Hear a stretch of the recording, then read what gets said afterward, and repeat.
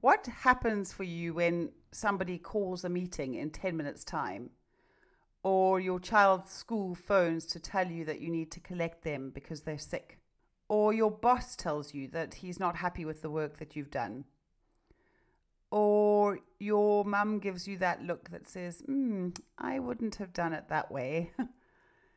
Do you find yourself reacting, doing things that you didn't want to do or that you look back on after the fact and you're irritated that you did, purely because of something that somebody else did or something that somebody said or something that happened? This episode today looks at how we can still hold ourselves together, how we can choose the way that we react and respond so that we can still be and do all that we want to be and do, even when things outside of ourselves are not going the way that we want or the way that we like or the way that we had anticipated. Are you feeling overrun and wrung out by the juggle of being a working mum? Do you just wish that you could be calmer and more patient at work and when you come home to your family, but there are so many things that need to be done and there are so many expectations on you? Do you wish you just had the space and the time and the capacity to be able to make choices that you know would leave you feeling healthier and happier, but you just don't have any wiggle room? Welcome to the Managing Mum podcast. I'm your host, Charlotte, a working mum of two with a very busy, very active life. As a qualified personal trainer and a well-being coach, and as a mum who has felt all of these things, my aim is to help you learn how to manage the juggle so that you can feel healthier and happier and lighter, and you can build great relationships at work and at home, and so that you can move closer to that ever-elusive work-life balance. While I may well offer suggestions such as taking a bubble bath, I'm also going to help you figure out how to do it without feeling guilty. So run that bath, tie up your mum bun, and lock the bathroom door. We're learning how to juggle.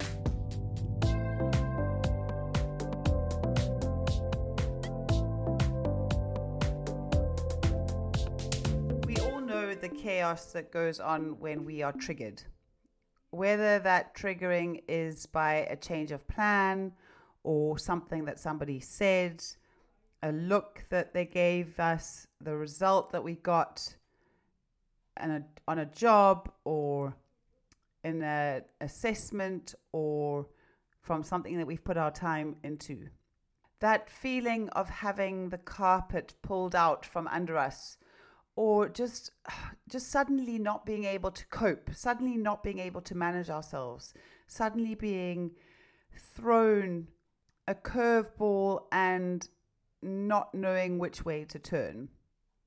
And then of behaving as a result of this in a way that we don't want to, perhaps losing our cool or melting down, maybe withdrawing from the situation completely or just collapsing into a heap, not being able to concentrate, not being able to focus, not being able to choose the way that we respond. I used to get completely thrown when a plan changed. If suddenly said that they couldn't fetch my child from school, or if a client suddenly needed something urgently or couldn't attend a session, I would find myself unable to think clearly. I'd be all over the place. I'd be flustered. I'd be panicked. I'd be unproductive. I'd generally be pretty useless at trying to do what I was trying to do. And I'd probably be ratty and irritable and reactive. And what I have learned and have truly been working on over the last year is to not be victim to the things that happen outside of me. To not be so hugely affected by a change of plans or by something that somebody said or a look that they gave me or a result that I've got, but to rather take ownership of my own life, take ownership of myself, of my reaction to the things that happen, outside of me over which I have absolutely no control. This is really one of the foundational pillars of my own personal work and of my coaching, is that the only person we can change, the only person, the only thing, the only element that we actually have control over is ourselves. So today I wanted to offer a brief overview of this, around which I go obviously into much more detail with my clients if they want to understand it. But some of us don't necessarily need the science behind it. We just need the tool that helps us to manage ourselves in response to what goes on around us. I've learned a lot of this from being qualified as a heart math coach, and it has really been reiterated by doing research into work by Dr. Alan Watkins, who is a neuroscientist turned coach and who presented the TED Talk, How to Be Brilliant Every Day. I will link it in the show notes below. This episode kind of gives a little bit of a summary of that, but also adds a bit of my own take on it. What Dr. Watkins says, and just an idea, a concept that I really love, is that emotion is energy in motion. When you think about experiencing an emotion, you think about what energy are you experiencing in your body. So anxiety, the emotional state of anxiety, comes about as a result of a particular type of energy or particular types of energy. We have the chemical energy of the hormones that rush through our bodies based on a different emotional state. The electric energy of our heart rate and the pattern of our heart, whether that is chaotic or whether it is a calm pattern, whether it's a high heart rate or a low heart rate. We have the kinetic energy of whatever's going on in our stomachs. If we've got churning stomachs, there's energy in that. There's energy in the blood racing to our extremities to get us ready to fight or flight. There's different energy in motion based on different emotional states. That physical reaction to a trigger outside of ourselves, the energy that is then created in response to that trigger, becomes the emotion. An emotion only becomes a feeling when we are aware of it. So if I am anxious and I become aware of the fact that I'm feeling anxious, then it becomes a feeling. I am feeling anxious. This feeling of anxiety leads to thoughts, whatever our thoughts might be when we feel anxious or around the situation that has just triggered us, which itself, these thoughts themselves, lead to feelings. And there is a cyclical kind of link between thoughts and feelings that feed each other.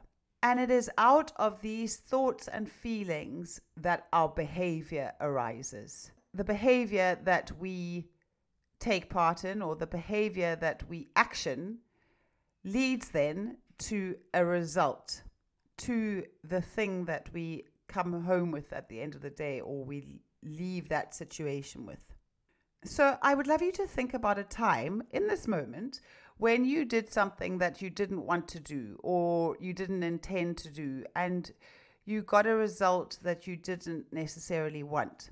This can be anything from shouting at the children, or snapping at your colleague, or not being able to focus on a work project, or not meet a deadline. Think back to what happened before that. What were you feeling that caused that behavior? What did it feel like in your body? There's always something behind our behavior. We are offered in this day and age so much information around our children, around how they are reacting out of something inside going negative. I've used this before, but Dr. Shefali's acronym, something inside going negative, noticing that their behavior is communication.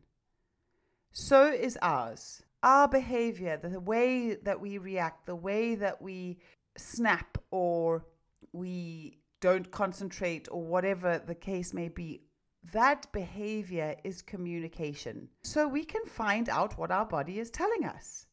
We can really get to know and be curious. That's interesting. I'm really finding it hard not to shout at the children. Or I'm really finding it hard to focus on what I'm doing, the task at hand. And get to know what is going on for me here. So if we go back to that link between the original trigger that leads to an emotion, to a feeling, to thoughts, to behavior, to our result. If we want the result to be different, we need to go all the way back to the beginning of that. We need to go all the way back to the beginning of that process, all the way back to the foundational point, which is our physiology, and change the energy in motion, change the way that our body is reacting to the trigger outside of ourselves. The first step of this, as always, is awareness. Notice when you go into an emotional state that makes you crazy, makes you reactive, makes you do things that you don't want to do. You might be somebody who wants to spend time working out why this is the case, or you may not necessarily mind knowing why this is the case. You just want to do something about it. It depends on who you are. This awareness piece is primarily just about noticing your body. You might start off by noticing where are you getting the results that you don't want, or where are you not getting the results that you do want, and what does it feel like that is causing you to not get the result that you want. So going back from that result all the way back to that physiological, emotional state that is leading you to the result that you don't want. The second step is to think about the result that you do want. What is it that I want the result of this conversation to be, or this day, or this hour, or this engagement? What do I want to get out of it? And then get to know what you need to feel, get to know what emotional state, what energy in motion you need to have in order to get that result. If you're going into a meeting where you're feeling really nervous already, or you know that your boss might say something that is going to send you off the edge, what do I need to feel to leave this meeting with the result that I want? Do I need to feel calm? Do I need to feel confident? Do I need to feel at ease? And one of the things we can do is practice that feeling. Practice feeling calm. Practice feeling confident on a day-to-day basis. Get to know it really, really well. If we know what anxiety feels like, if anxiety feels like it's red, it's hot, it moves this way, it's sharp. If that's what anxiety feels like, what does confidence feel like? It's yellow, it's fuzzy, it moves fast, whatever it is. Get to really know that feeling so well that you can just turn it on like that. When we have become a little bit more aware of the emotional state, the energy in motion that we feel when we're triggered, and the one that we would like to feel, we can start to use this to help us not be victim, not be triggered by those things that are happening outside of ourselves. And then we can start to put into practice two other techniques that Alan Watkins offers an acronym for. In the moment, we want to shift out of a place of immediate triggering. So when we're in the moment and somebody says something to us and we can feel our bodies going into that space that is going to cause us to behave in a way that is going to not get us the results that we want, or get us the results that we don't want, we can practice this breathing technique, for which he offers us the acronym BREATHE. This acronym stands for breathe rhythmically, evenly, and through the heart every day, which sounds really strange. But what he's asking us to do is to breathe rhythmically.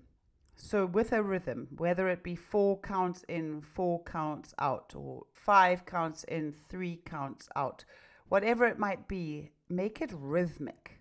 Rhythmic breathing helps to manage that emotional state. Even breathing. So instead of, we want to have a smooth, even breath in and out.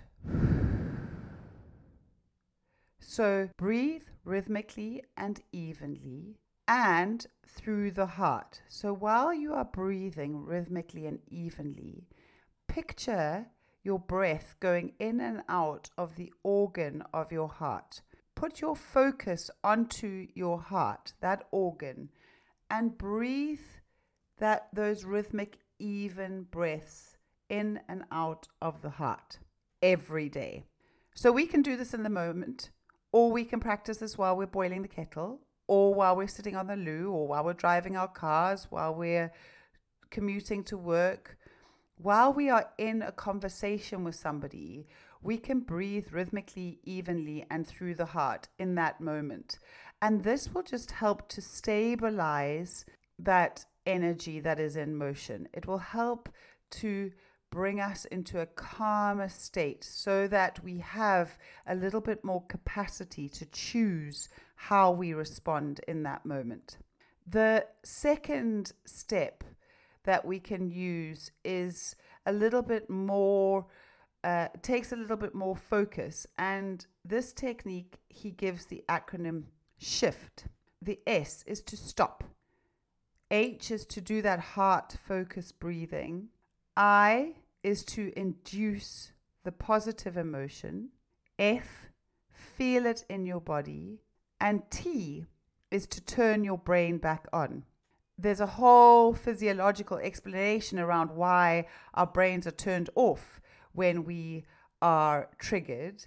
But like with our children who cannot manage themselves in that situation, we are having the same response. Our developed part of our brain has been switched off. So when we induce that positive emotion that we have practiced, that calm or that confidence or that ease that we've got to know really, really well, and we've induced it and we felt it in our bodies, we suddenly have the opportunity to turn our brain back on, to choose how we want to react, to be able to focus.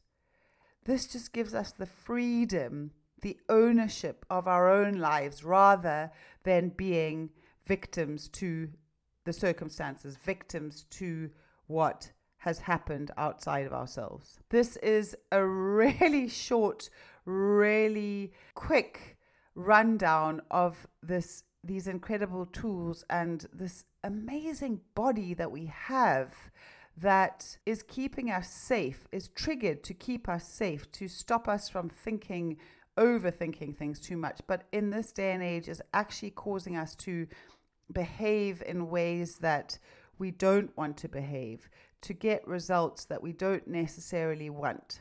I know I have sped through this in these 20 minutes that we've had together.